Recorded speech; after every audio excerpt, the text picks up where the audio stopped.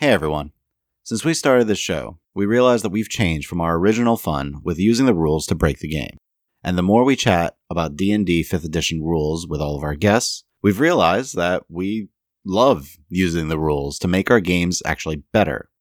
Now, instead of seeing loopholes for exploits, we see opportunities for creative solutions to challenges. And when some people hear rules as written, it does conjure images of rules lawyers and a denial to the rule of cool. Our hope is that by sharing how to apply, adapt, and improve the rules, you can make your games more fun for players and for DMs alike. So, thanks for joining us. This is Tony. Hi, it's Bethany. Hey, Rachel here. Hey, this is Nick.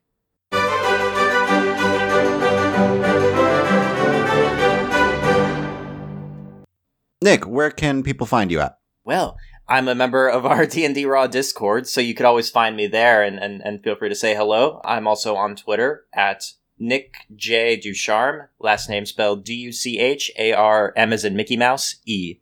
Awesome. Yep, you mentioned our Discord. Feel free to join us. We'll post a link in the description. You can also find us on all of your favorite podcatchers. You can follow us on Twitter as well, at Rules As Written. Email me at dm@dndraw.com. And if possible, please, we would love your support on Patreon. And you can find us at patreon.com/dndraw. Today, we're going over Unearthed Arcana playtest material from Wizards of the Coast. I want to give a particular shout out because in our Orenthal campaign, 4 of our 5 party members used what was originally Unearthed Arcana material. That would be the Domain of the Grave Cleric, the Mystic, the Inquisitor Rogue, and the Way of the Kensei Monk. All right. So, Nick, why don't you tell us a bit about any creative projects that you're working on? Oh, well, for starters, I'm a regular player on D&D Raw. Woo! I played the Inquisitive Rogue Tor during the Orenthal Season 1 campaign, and I'm playing the Alchemist Artificer Leuven for our current Season 2 campaign in the Rumble Squad group. Rumble Squad. Rumble Squad! Sorry, I was late. I haven't practiced saying Rebel Squad enough, but... We do that a lot.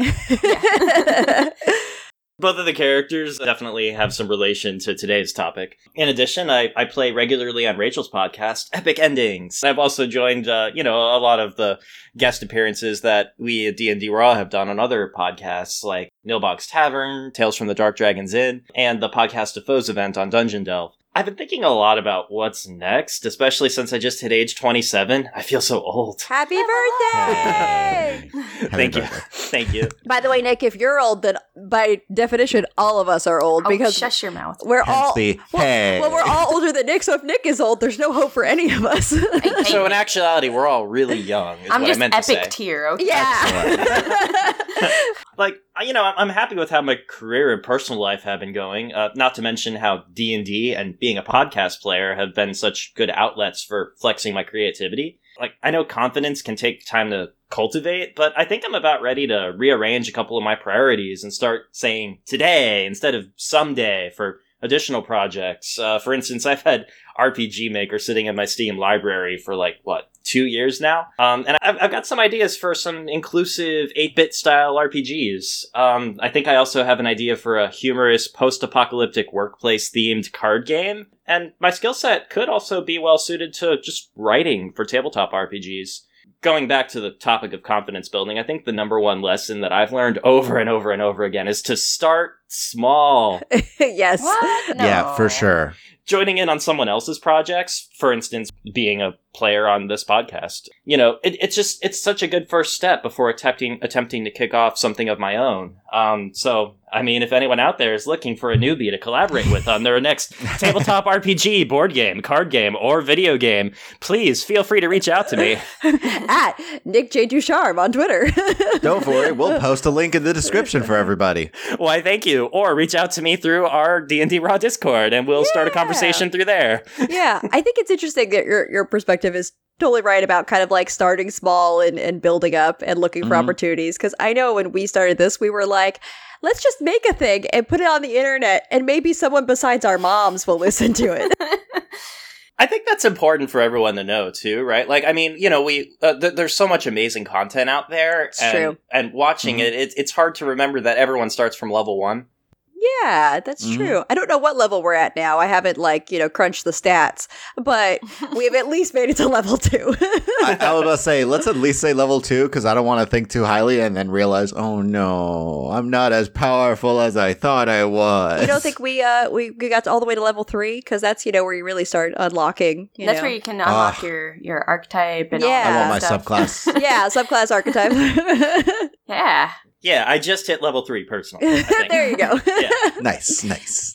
So, What is Unearthed Arcana material? and I know for those of us who have used it, it's like, oh, it's blah, blah, blah, blah, blah. But I think also when it's just called UA and it shows up in tweets and stuff, when you're new to D&D, you're like, what is that? What is UA? Yeah.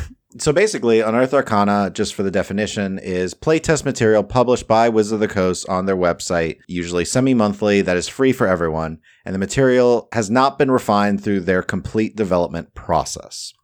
One of the things just to mention out there is where can you find Unearthed Arcana material? It's always on the Wizards of the Coast website, and I'm actually take a little bit of annoyance with their most recent comment release because they pushed back the Artificer revised. Well, yeah, because for a while, they're like, we release monthly. We're all like, yeah. And it would be on a Monday. We'd be like, yeah. We'd all know what to expect. But there's been some changes. Well, okay, they released monthly for a while. Then they gave a specific, what Monday per month, like the second Monday or something. And I think the past few months or something, they've, had to shift it a little bit. But with the Artificer, they got so many comments that hadn't been released yet. And they had to push it back to the end, the last day of February, that they're like, well, we typically look to release Unearthed Arcana once a month. The series remains a valuable opportunity to publish playtest content and gather your feedback. That being said, we want to release Unearthed Arcana content only when it is ready to try. And basically, this content will release on a more flexible schedule, roughly once a month, and whatever day works best that month. And we'll let you know when the next installment's ready. Which basically means we'll release it whenever we feel like, okay? A little bit of shade at how needy D&D fans are like, but you promised. We were so excited. We harassed you on Twitter. By the way, not we specifically. I mean in general. D&D friends were like, at Wizards of the Coast, what up? Where my Unearthed Arcana? Yeah. So now they're like, don't at me. Well, the problem was they didn't release any information, as people were asking, because, the day came and went. And then the next day came and went. And eventually, we'll release it at the end of the month sometime, that last week. We'll put links in the description for the website that has all of the links. I will say their Wizards of the Coast page, it's very hard to navigate, but the D&D wiki has a really good list of all the Unearthed Arcana, including who worked on it. So, who the authors are. So we'll have that in the description as well. That would actually be great, because I didn't know there was a full list as a player where I could go as a one-stop shop to see everything that's out there. I just kind of Googled and hoped for the best. You're like, Google, Yep. guide me. I never used the D&D wiki, I realize. Well, apparently, you've been missing out. So, yeah. I should use that more. Yeah, it gives you, what the name is, a link to it, the description, and who the authors are, which vary from month to month, which designers are working on it. Or guest designers, too. Oh, neat. Very nice. Oh, everyone's like, oh. Yeah, Yeah, I I actually didn't know that. I'm I never use the D&D wiki, I realize. Because they have D&D Beyond now. Well, it's especially helpful if you're looking for a class that's been revised, like the Artificer or the Mystic, where there's multiple versions, and if you go and search their website, it can be a little confusing. Or Google, wait, hold on, which version am I looking at? Is it version 1, 2, 1.5? Anyway, how can I use it, and is it official? It is not official material. It is playtest material. It is in draft form, and they said that it becomes official when they release it in a book. So, what exactly is the process? Is there a specific forum where people get feedback to? That's a great question. And the answer is no, there is not. There's no, fill out a feedback form here on this page and let us know. It's more just send us lots of tweets. That's really how you interact with Wizards. The other option is they posted it for the Artificer and the Mystic on the DM's Guild. And then they said, true. Please comment here on the actual page that you download the PDF on and all of that. That's true. I forgot about and let that. us know what you think. They did do that for those two classes at least. They probably have done it for more. I just haven't noticed it because I was really caring about the Mystic and the Artificer, I'll be honest. Yeah, but I think in general, Twitter seems to be one of their key sources of feedback. And in general, I think for a lot of people who write D&D blogs, they do a lot of articles covering like the latest version of different Unearthed Arcana and give feedback kind of like, hey, here's my breakdown and all that sort of thing. So there isn't one magical mechanism. I kind of feel like there should be, like a submit feedback button would be great. But that's like the technical communicator in me who wants it to be like, can you give me a simple form? It makes the most sense too, because then they could have like a drop down that's like, which class are you specifically referring to in which, published Unearthed Arcana section. Right. Maybe give like I know a rating. They've done a couple Rangers and they've done a lot of Rangers. Yeah, so it'd be like, okay, yes, I'm referring to Ranger, but which Ranger? And also just, I think, as an explanation of if there was something in Unearthed Arcana that you really loved. For instance, I think they came out with some feats, both racial specific and weapon specific, but only some of that got incorporated into Xanathar's. True, yeah. Yes. And we don't have any insight into the process for how they decide what gets published in a book. I assume it just means that it's met with their standards internally and they've gathered the feedback they need. But yeah, it's a bit opaque. Like, we get Unearthed Arcana material and then eventually we might get a new version, or maybe it disappears forever, or maybe it shows up in a book and we're very excited. Like the Domain of the Grave Cleric. Yep. There were a few classes that we wound up using the Unearthed Arcana material for our Orenthal campaign, like the Domain of the Grave Cleric, the Way of the Kensei Monk, and the Inquisitive Rogue, that wound up becoming official material while we were still playing the Orenthal campaign. I mean, I think overall we did do an episode where we talked about some of the changes. Yes. Just kind of like how to adapt to that, or what specifically changed. But overall, I think I enjoy the opportunity to see things as they're working on them instead of having to wait for it to come all the way to a book. But I think your question about feedback is a good one, Nick, because I would love to see a way for them to like have a mechanism for gathering consistent feedback beyond people shouting on the internet. But shouting is the best. Okay, the internet is good at shouting. We all know it. We all know it. Yeah, because otherwise, I mean, we gather this and we play it, and most of our feedback is to each other. Yeah. Or like, I know, Nick, like for you with the Artificer, like talking to Tony. So like, you talk with your DM about how it's working for you, and it's more specific to your personal game. Yeah, there's no necessarily right or wrong answer for whether or how much to take out of Unearthed Arcana, as long as you and your DM come to an agreement on it. Yeah. And that's part of the coolness about it. Not to be totally negative on the Unearthed Arcana, because it is cool. Oh, no. Unearthed Arcana is great. I think, we're griping about the process rather than about the product. It is free. They do give it to us for free. Honestly, like, I love the Unearthed Arcana, and I'm usually really excited to see what they've come out with. Every once in a while I see one and I'm like, not for me. Yeah.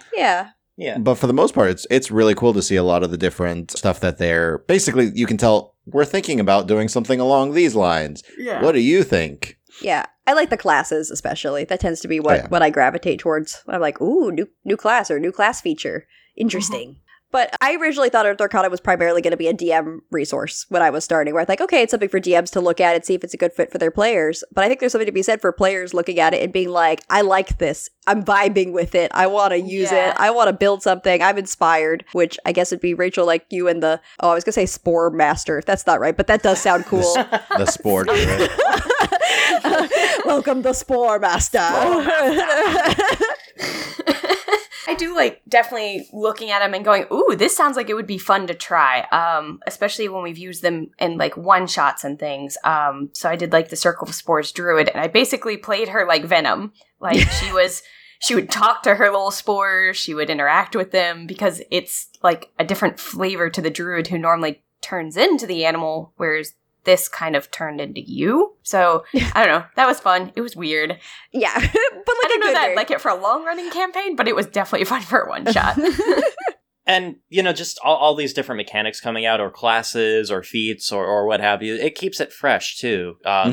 And I think that's really important, especially for those who play the game long-term and try out several different one-shots or campaigns. Yeah, that's true. And I know also there's so many books now. It's a way for people to get access to additional material beyond the base, like, player's handbook without having to purchase another book, which we tend to buy the books because Tony likes to study them.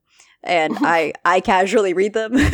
Yeah. I read them a lot. But I know it's also an investment, so it's a shame for some people where it's sort of a prohibitive cost thing. So at least you could get some access to some new ideas that you can kind of infuse with your game.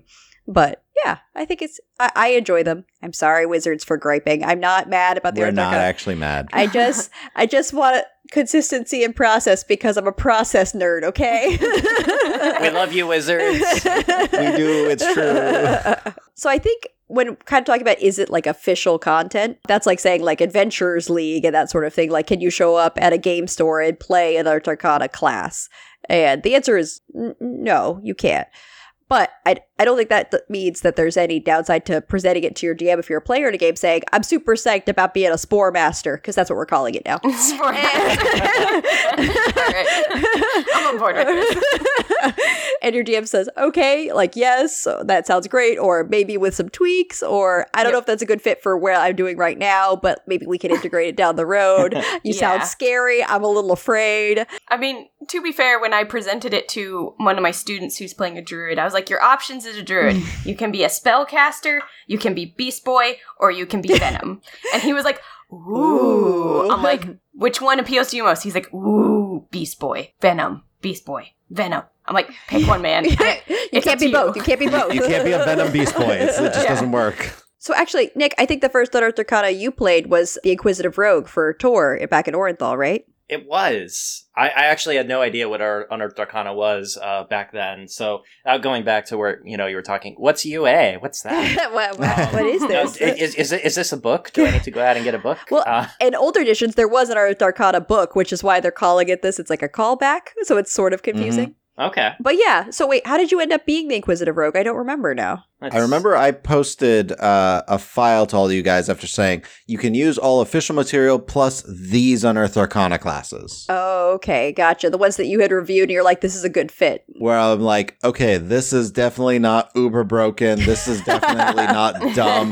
This is definitely not a class built to be an evil character. And then I just fell in love with the Inquisitive Rogue because I saw it and it's like, usually rogues are like these really, shady type people, but this actually, I could see myself creating a lawful good detective out of this. This is really thematic. I'm gonna make a voice for this and everything, and it spiraled from there. It inspired you actually to create your character concept rather than looking for the class to fit what you were building, is what it sounds like. Yeah, and it was nice to, for the first time, this was back when I was still fairly new to it, so I didn't have as many source books as I did now. I had the player's handbook, and that was about it. So having somewhere else to look outside of that, which I'd already scoured over, at least in terms of the classes and the archetypes, something, again, fresh like that, it was a big wow moment for me. It expanded my universe. Wow. Okay, that makes up for everything we said that was shady about Wizards, so... Good job, Wizards. You expanded universes. I think for me, I've been looking for the Mystic because I want to be a crazy telepath when I'm playing. Like, I want to be like an Emma Frost. I want to be Emma Frost or Professor X. Like, I want to hurt people's brains. Sorry, not me. My character, just to clarify. I as a person. So when they release the Mystic, I'm like, yes!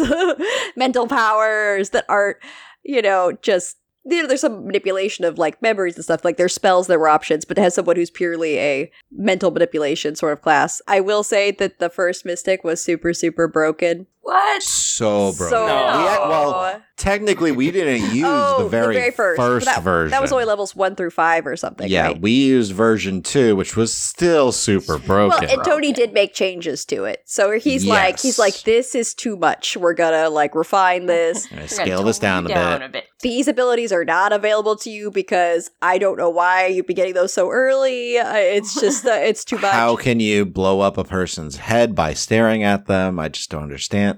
It's a world full of magic and wonder. I think you could do anything you put your mind to, Tony. It's like, wait, this one doesn't even say they have to make a save or anything. They just die. I don't. Yeah. So for me, I think I was happy that they started releasing Unearthed Arcana that fit the sort of thing I'd been wanting to do. And I know we'd all talked about, why does our party not have int? Because only wizards and a few rogues need it. So it was exciting to have another int-based class. Well, speaking of int-based classes, so why'd you choose the Artificer then, Nick? Oh, that one's a little harder to explain. It's just, I think I've always enjoyed support roles. And I've now done, 2 different cleric builds, actually similar. They were both life clerics, one for our Podcast of Foes episode, and then another for Epic Endings with Keldwyn. So I've really enjoyed that, but it was nice to see a new spin on that. I felt like the first Artificer for 5e on Unearthed Arcana just really had its own unique flavor, something I'd never seen before. And Tony, I know the philosophy, your philosophy, which has, I think, really helped me grow as a player too, about starting from who is this character as a person, before getting into what they do and what kind of class they are is what was part of what made me go with that decision, because looking at, I already had this concept of someone who's really enthusiastic and optimistic about the world and wants to experience everything. And so then suddenly we come across this artificer build, and it just gives me this vibe of a character who sees this world of Ostia and the changes it's going through technologically, and it just opening up, it feeling like a renaissance, and that being such a font of inspiration for that character. So you're like, Artificer is a natural pairing to someone who's engaged in trying new things and, you know, kind of pushing the limits of what's available. So it makes sense that it's different from other classes. Exactly. Yeah, I think there's a lot to be said for that. And you're right, Tony's philosophy has been build me a person first. Who is this person? And then we'll talk classes. Now, I know some people immediately link the two. It's like, well, I have this idea of a person and they're this. Like, off the bat, ready to go. It's me, fine. I cheat, Tony, okay? I cheat. I'm like, yes, I have a concept that's integrated with the class. But the idea is, you know who the character is. It's integrated with the class, but you already know the character. So that's what... Well, that's I know we all have different character building processes, but yeah, I think it's more important to build a person than a stat block. And I often do start from the stat block and make a concerted effort to fill it in with the person as well. So as a backup idea, I do have some things floating around that maybe started more from that side of things. But it was also fun to just try it a different way, you know? Start from a different building block. Yeah, and Rachel, I know you tend to be, it looks like you're more like inspired by the material, like, this seems cool. I like tend to it. start with a little bit more with the class, and I'm like, okay, this could be fun. What kind of person would do that? Right. So I go with that kind of mentality. Yeah, I think there's different, like, you know, top-down or bottom-up approach to, like, character building. As long as you get to a point where you're like, I've built someone I want to play, and they're gonna do cool stuff, you know? Like, that's kind of where we're all going. Yeah, you don't want to just be, like, really, really focused on one aspect, like fighting, and then have nothing else going on, because then you're like, oh, this is a roleplay scene. Yay. I'm going to be a rock. You can roleplay. What I'm hearing is it's time to rag on Tony's Ranger again. No. Hey, Adamant, how are you doing? I'm angry. Orcs killed my family. Yeah. Okay, cool, fun. Have you found any orcs recently? In fairness, the other side of the spectrum is also possible, I'm sure, where you could be so focused on role-playing and not care about the mechanics at all, and that would cause its own problems. Like, I'm just gonna crack jokes during my turn, and that's all I do. Working with kids, I do see that a lot. Yeah, Rachel, I know you've had some instances where with the kids, you're like, what are they doing? They're supposed to be fighting a monster. Yeah, and they're like, can I propose to the monster? I'm like, no, it's a elemental that is literally destroying you right now. He's like, but I have this silver ring. Child, please. But is it single? Yeah, and I'm Hey, sup? You hot there, Elemental? How you doing? It was a raging blizzard, so no. Not even hot, Tony. You're cold. super cold. Ooh, give me the cold shoulder. I see how you're doing. As weird. I was ready for both. Yeah. Okay? As weird as we are, kids are weirder. Yeah.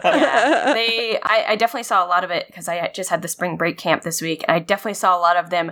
They didn't build a stat block. They built a person. Yeah. And I'm like, okay, that's really great. I love your idea.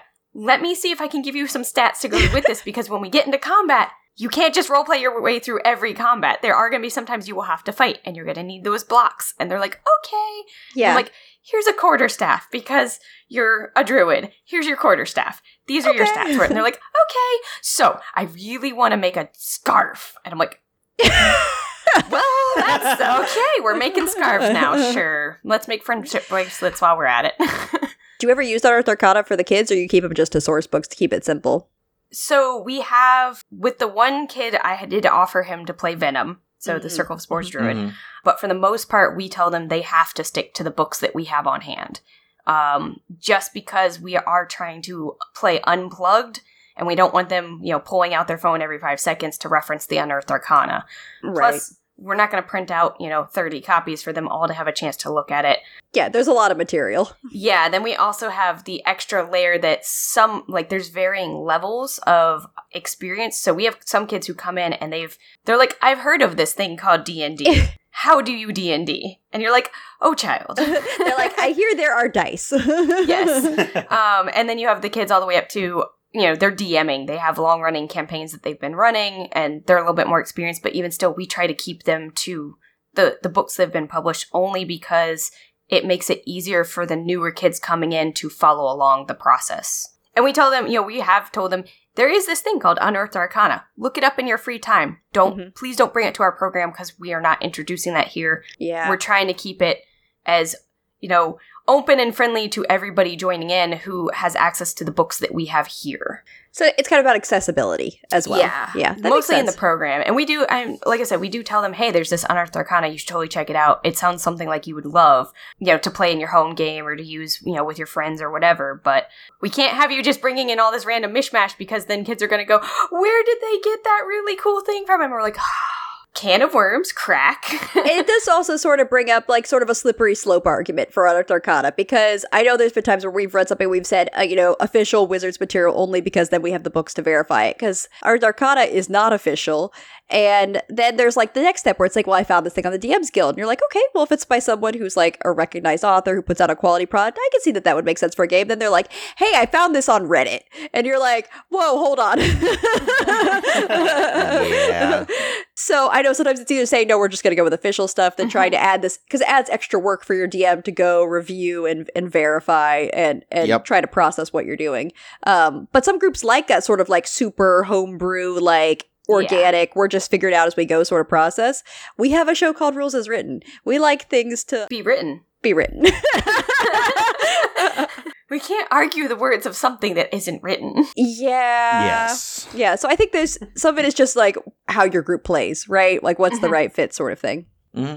What do you do when there are drastic changes to the material you are using in a new version? One of the things, we'll jump to Mystic briefly, because between Orenthal and Serviceable Plots, we've now used 2 different versions of the Mystic class. But we decided to stop and change between the two campaigns. And I was starting a new character with a totally different build, where I was like, forget the physical stuff. I'm just purely a brain with legs.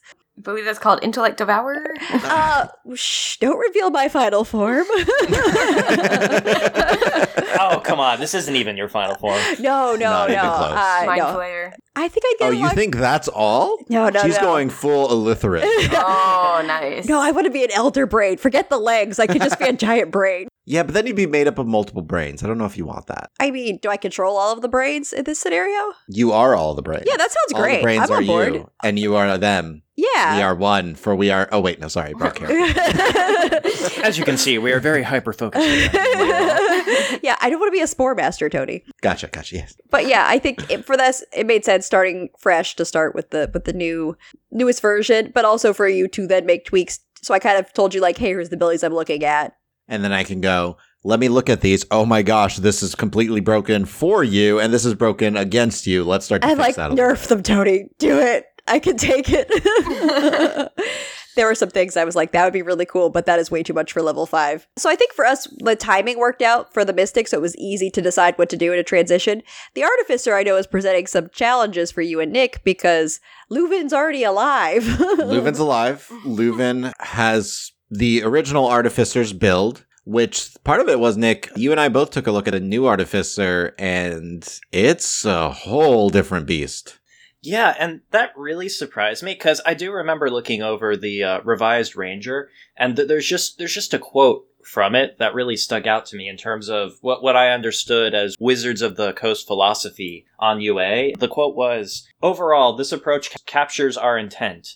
Fix what needs to be fixed when it's necessary to do so, but in a way that minimizes disruption and maximizes player satisfaction." The key words here being minimizes disruption. For there to be such a drastic change between the 2 Artificer versions, I'm just curious about what caused them to go that way. So I have a theory.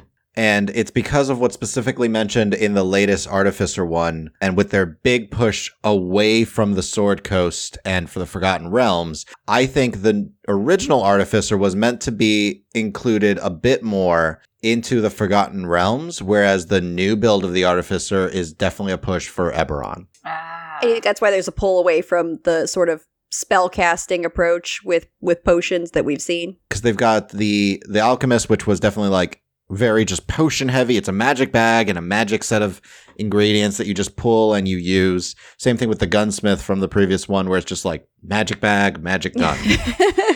Magic, magic, magic, magic, magic. Yo, dog, I heard you like magic. The new artificer definitely has some magic for their magic. More spells, but it also has a much tighter focus on, like, I think the way that they talk about its spell casting is really... Did you happen to read that, Nick? How, like, it uses its spell casting focus? Yeah, they have this little text block to explain thematically that when you're casting a spell, visually, it's like you create a machine that does X. Like, you create a spider that goes up to someone and casts this spell. Versus just simply you cast the spell.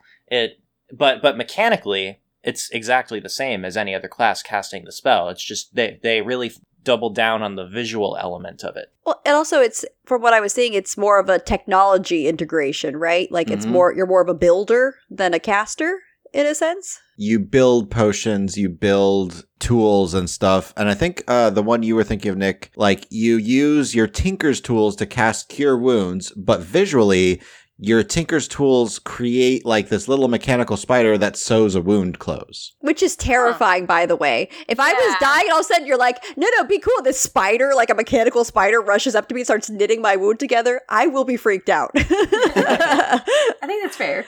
I mean, I won't stop it, but it sounds horrifying. Yeah, so I think you're right, Tony. The setting change, because Eberron is a very different world from the Forgotten Realms. We don't have to get too much into it, but there's definitely more technology, right? So that's probably part of it. I think there's a much bigger focus on like magic technology integration in Eberron. I don't know Eberron super well, but I've been reading the source books, so from 3.5, so I'm catching up slowly but steadily. It's very lore heavy, but it's interesting. It really comes down to, is it a good fit for your character to make the change? Because it's a little tough, right? When they're already a person, they already have certain abilities. So how do you handle that, Nick, in your opinion? Well, it definitely is that kind of case-by-case basis where you take a look, your DM takes a look, and you have the discussion. For instance, I think kind of how this process has gone, from what I can tell, is I've looked at it, and overall, I think, Tony, you and I kind of both agree that the first version fits Leuven better than the second version. Yeah. A couple areas where I think this is the case in particular is the spell list. Part of what I mentioned, that excited me about the first Artificer was that it felt so unique, like it was its own thing. But when I look at the spell list for the version 2, on one hand, it's more all around. Like it makes you stronger overall. You're able to do more things. But on the other, I don't know, it feels a little more like it's a hybrid of the wizard and cleric spell lists or something versus it is the artificer spell list. So you feel like it lost some of the flavor that you really drew you to it in the first place? Yeah, I would say so. And also from the alchemist archetype perspective, the loss of the alchemical mixtures, the potions, like the healing draught or the alchemical acid and fire, having that be completely replaced mechanics-wise was a bit jarring. Now, I do think there was room for improvement on that mechanic. I think the addition of, for instance, maybe a few extra mixtures to choose from so that at the end you don't just have everything, but you can truly choose the ones that you like most might have been a good way to go with it. And that's not to say that everything about the change to version 2 I didn't like. For instance, I really enjoyed the homunculus? Yes, the alchemical homunculus, which visually could be like this cute little vial that has wings and does stuff for you and is like a familiar, and also is really helpful in terms of action economy because it actually gives you a reliable thing to do with your bonus action each turn, for instance. So what sort of things can it do, just for those who haven't read it? It's different from a regular homunculus. It has a +4 perception, +4 stealth, but it has this acid spittle. Spittle? So it can actually attack and spit at people at a range of 30 feet. I like that it's called spittle, not like acid splash sounds like you're throwing acid. Acid spittle means you're literally just got too much saliva and you're just like flicking gross little bits of acid moisture on people. Yeah, basically. Yeah. Gross. And it kind of seems like it's replaced the mechanical servant base class feature. And there's, an equivalent thing also on the, what is it called now? The gunsmith archetype. Mm-hmm. Which is the artillerist now. Right. Artillerist. So we have these kind of two more archetype-specific things, now replacing this base class feat thing, which I like better than the original, because the original, I don't know, to me, it doesn't scale with level. The mechanical servant that you create, you have to spend time and money to recreate it if it's destroyed. And thematically, I would say that it forces your artificer to be a tinker type no matter what, which some artificers might do more and some might do less. And it also might kind of tread on the ground a bit on classes who can either have an animal companion or can beast shape. You mean for having a companion that you can control in battle? Yeah, that is a beast type in particular. So, on one hand, there could be an argument made that you could talk with your DM and see if they're okay with picking and choosing certain things from both versions and creating this hybrid. But on the other hand, and I think this might be your concern, Tony, that creates real balance issues and can add a lot of complexity to the situation. Yeah. The Ars Arcana we've seen, some is more balanced than others. It varies. Sometimes I think they're just like, here's some ideas, and they just sort of toss it out there, and they're not too worried about game balance because it's playtest material. Yeah, see what sticks at the wall. Right, there's an element of that, like we kind of mentioned with the Mystic, where we're like, yeah, this is super broken. So that kind of is already a component of Ars Arcana, but yeah, picking and choosing, that kind of leads to the situation where you're really homebrewing just with elements from Ars Arcana. So it's more work, for sure, but if it gets you to where you want to go and your group's comfortable with it, I don't think it's a problem. This artificer is definitely much being built more like the paladin. Rachel's like, tell me more. You have access to all of your spells, and your spell list, you just need to prepare them. So you have the paladin, the druid, all of that. You have access to all of them, which is an odd thing for an int-based class to me, because their powers aren't granted to them the way that a cleric, a paladin, a druid are. So it's just a weird concept to me that, like, you can just switch these out. And it's supposed to be a little bit like you're just so smart and know magic so well that you can just switch it. Because you can do it with cantrips at later levels, too. What? Yeah, so I know our friend Jackie, Death by Mage, wrote an article where he really did a breakdown talking about the new version. We'll have a link to that if you want to read it. He did a good job also talking about where he thinks like the influences are coming from in this particular version, which is interesting. So I think there's no one answer, but overall, I think when I read the new class, I was like, oh, if Leuven takes this, he's going to be different. Like, it doesn't change his personality, but, I like him with it. Different. Yeah, and I know that's part of who he is, right? That's a factor as well. The fact that you can kind of forget and remember cantrips at will is kind of interesting, too, in the new Artificer. Mm-hmm. At level 10, Sounds I think right. you can start to switch them out. Storyline-wise, I'm just curious, Tony, how do you think one would incorporate that into an actual plot reason for why that was done? So at 10th level, you gain the ability to make sure you have the right magical tool for a job. Whenever you finish a short or long rest, you can replace one of the Artificer cantrips you know with another cantrip from the Artificer spell list. So the idea of the Artificer is that they're constantly looking for new lore. They're constantly driven to understand magic. So it's not so much that they're necessarily forgetting one. They're tweaking the magic that they have in order to utilize a new ability. So they're like, well, it's requiring so much energy for me to be able to do this dancing lights. I don't really need that anymore.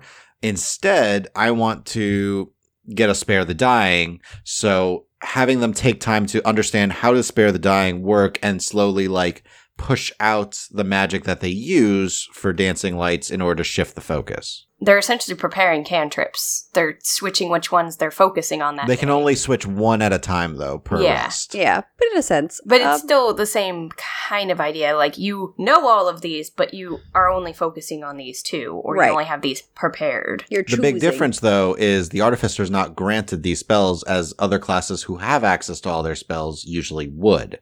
A cleric prays for the spells that they want prepared. So does a paladin. A druid, communes with nature and is like, give me what I need. Trees, love me! I will be your friend. A wizard, meanwhile, has to memorize spells. An Artificer doesn't sound like they just memorize the spells. It's like, I feel like I need these magics with me today. Boom, I'm done. I understand it. So basically, an Artificer is grocery shopping, and they have a basket, and only so much can fit in the basket, so they Yeah. have to put stuff back on the shelf. Yeah, they realized when they got to checkout, they're like, darn it, I don't have enough money for all this. What do I need to pick and choose? All right, that's my headcanon now. So yeah, I got it. sort of a magical economy internally. Yep. Mhm. Yeah.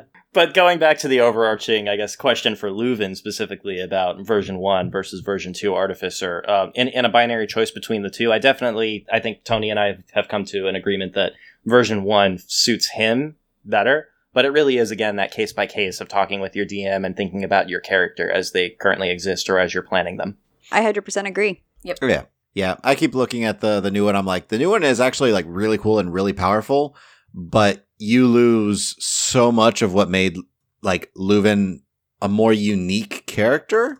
Yeah. I think, because for one thing, you have spells, but your biggest thing, your potions, which has been such a big part of Leuven's mechanical aspects to him in the games, would all be gone. You can still make potions, but you don't have that same type of like, hey, I'm about to pull a flask of alchemical fire and hurl it at these guys.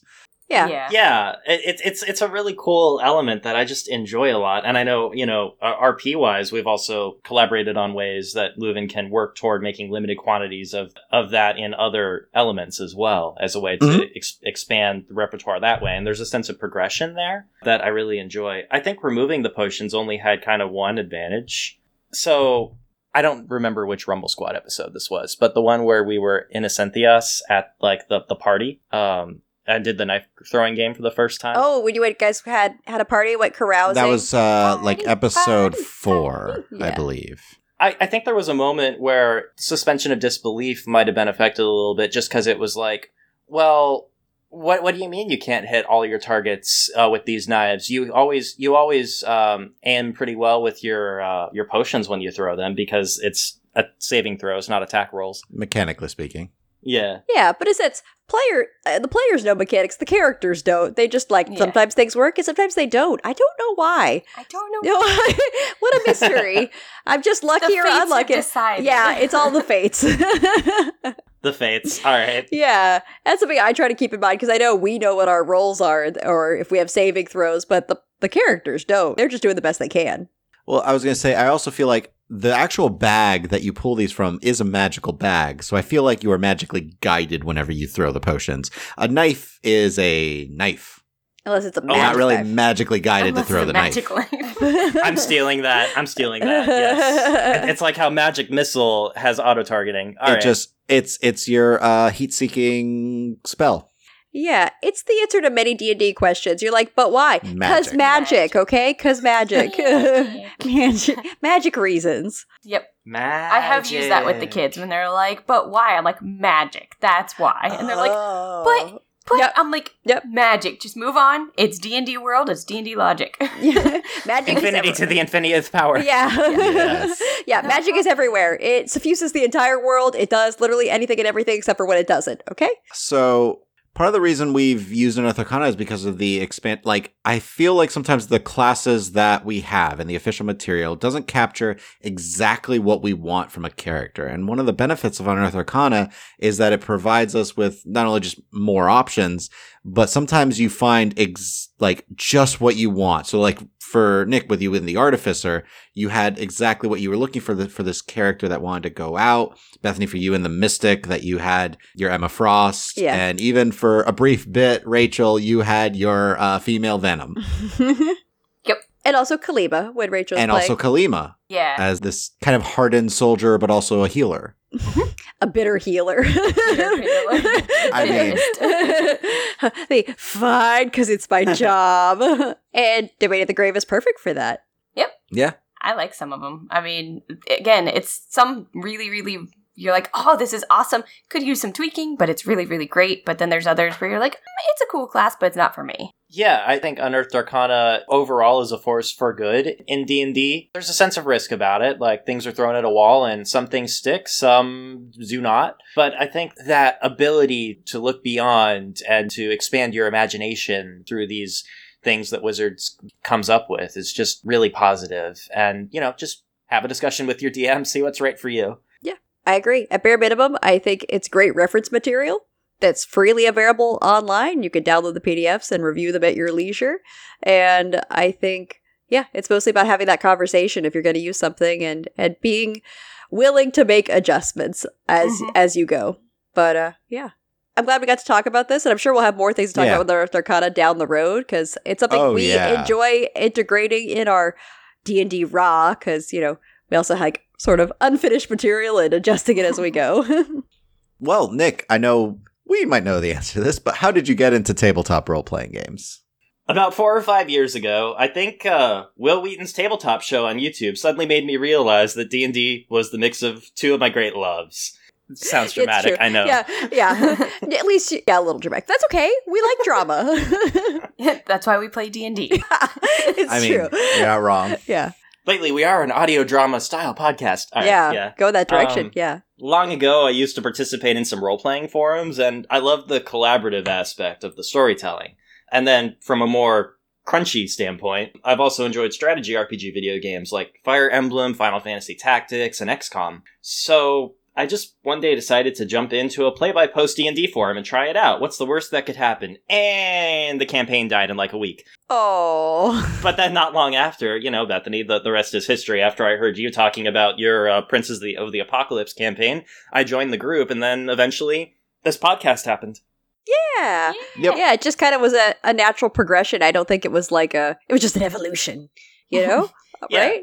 Yeah, it just organically occurred. Like a Pokemon evolution. Yeah, either that or I'm some sort of diabolical mastermind who's been pulling all of the puppet strings all these years. Yes, join my campaign so we may podcast together.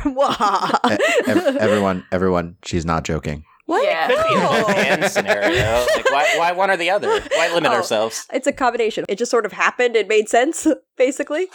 Yeah, it started from a place of we're all just doing this for fun and want to explore D&D and see if it's for us, and it really worked out. Well, if you go back far enough, Rachel got us into D&D, so it's really Rachel Yeah. who started all everything. Rachel's I did. With that shady, hey, let me tell you about this game I played. And we're like, okay. I don't know how to DM, but here's some Star Wars sheets that I I was have. about to say, that's what it was. You said Star Wars, and, And we're like, I'll go interested. on. Yeah. Go on. Tell me more. It was like shady, like opening my trench coat. Want to play a game? I get to be a Jedi, yes? Yes. And Rachel's like, no, too many people are Jedi. Stop trying to be a Jedi. But force powers. They're not as good as like blowing everything up with like grenades. Yeah, why be a Jedi when you can have explosives, is what your argument is. Yeah.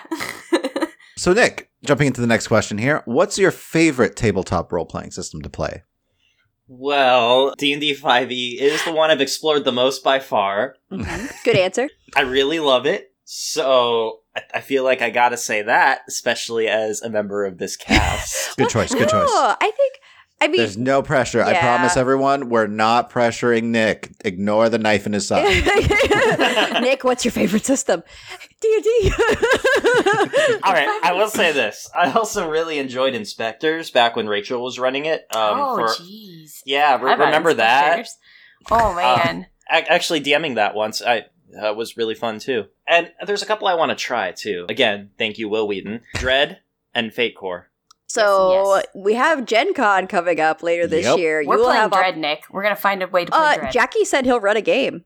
Sorry. Yeah, I'll jump in. That's Jackie, Death by Mage, who has been on our show before. and I'm coming along, so I'm really looking forward to that. Yeah. Gen Con. So this could be a different answer down the road, is what we're hearing. Like D&D, yeah, for now.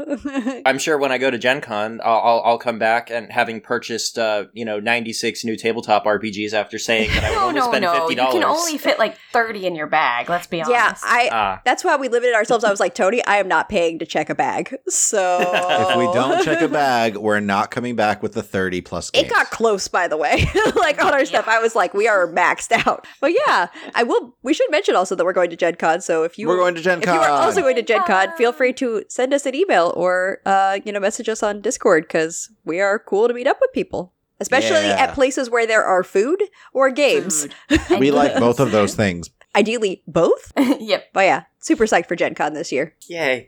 Woo. So, final question. Do you have a favorite memory or moment you are most proud of in role-playing? So, thinking back to how others have answered this question, I believe you allow for a couple different instances. We will. Yes. Bethany will allow it. I'll allow it, Nick.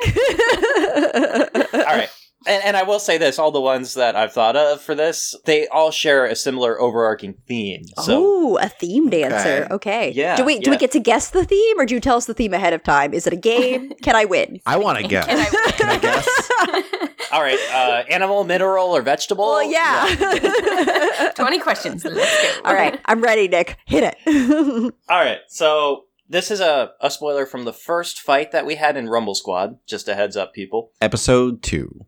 Yeah, so toward the end of the fight, one of our party members was down and had 2 failed death saves, and I was the only person left to be able to act, really, before they had to roll again. Well, I guess I should preface and say, as an Artificer first version, I have access to healing draughts that I can use, but I was still learning how to handle the range question, because it's kind of like an Artificer supposed to be mid-range. Anyway, long story short, I was too far away to run up and just administer the potion in one turn. So I asked, well, Tony, could I administer it from range?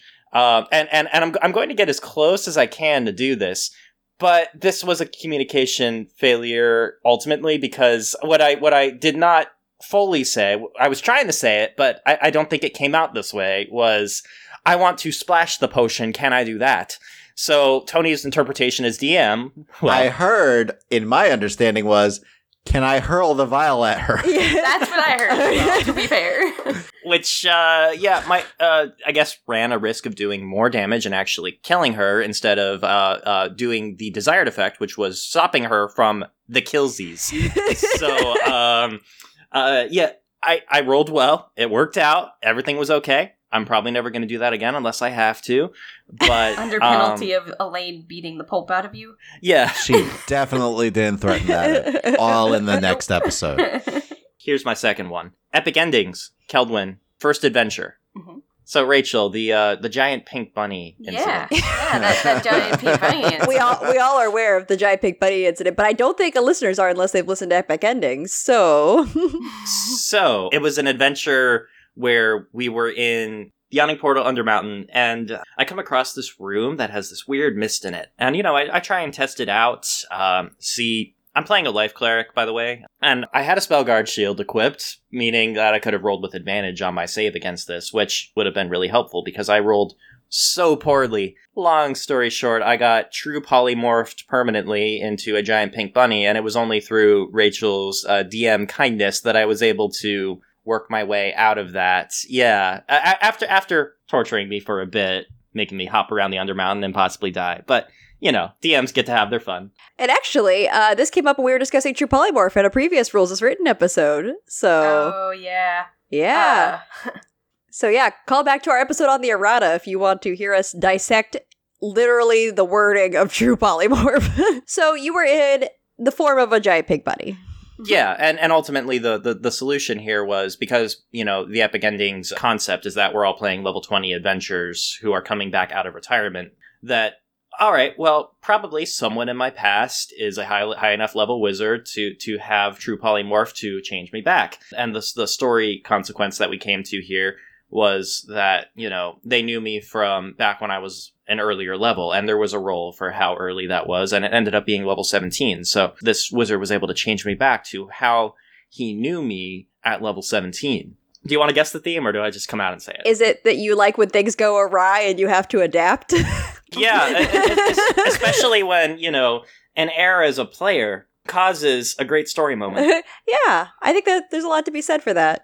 So, that's part of the beauty of tabletop RPGs, right? Like, not everything is set in stone. Some things that no one could possibly have planned for will happen. Yeah, that's definitely not a theme, as I'm looking over my notes and going, oh my gosh, what are you guys doing? Welcome. So what you're saying is our podcast is definitely not scripted. No. Poor Tony. I can show my notes to prove it. Tony's like, As I scramble and think of, how would they react to this utter insanity that is happening right now? I need to figure out some NPC motivations real quick. Hold on. yeah, don't worry. It all works itself out. One thing leads to another story moment, leads to another story moment. And, it's a collaborative process, right? Yeah. Yeah, in a way, it's like those old choose your own adventure books. You know, like, do you pick this one or this one? Except for, I don't know if you remember those books. They're very morbid. You die most of the time. Yep. You die a lot. Like 9 out of 10 ones were death. Yeah. And, like, the one where you totally avoid, like, all the conflict, it looks down on you for, by the way. How dare you avoid potentially dying at a bunch of these opportunities? They're like, wow, way to be super boring. And you're like, Yeah. You just left. Fine. I made good life choices. Yeah, I made good choices. I didn't pick up the rusty razor. Yeah, those books maybe influenced all of us too much into our adulthood. But anyways, so I think those are good memories. Those are good ones to share. And I like that you themed your answers. I approve. I allowed Thank it for you. a reason. Yeah. I allowed it for a reason. Sorry. I would hate for anyone to be this like the first episode they listen to and they're like, wow, Bethany's really obnoxious. No, I'm okay, yes, but these are callbacks to previous obnoxious behavior. That's right. Just saying. No. It's not just right now, it's all the time. Wait, start it. Wait. Open mouth insert foot. Thank you all for inviting me on. Yeah, Thanks yeah, for thank you for doing joining us on this. Yeah, I hope you'll join us again. I know you have some ideas for other topics. Yes. I do. So you will see Nick again. Yes. Dun, dun, dun. You will hear Nick again.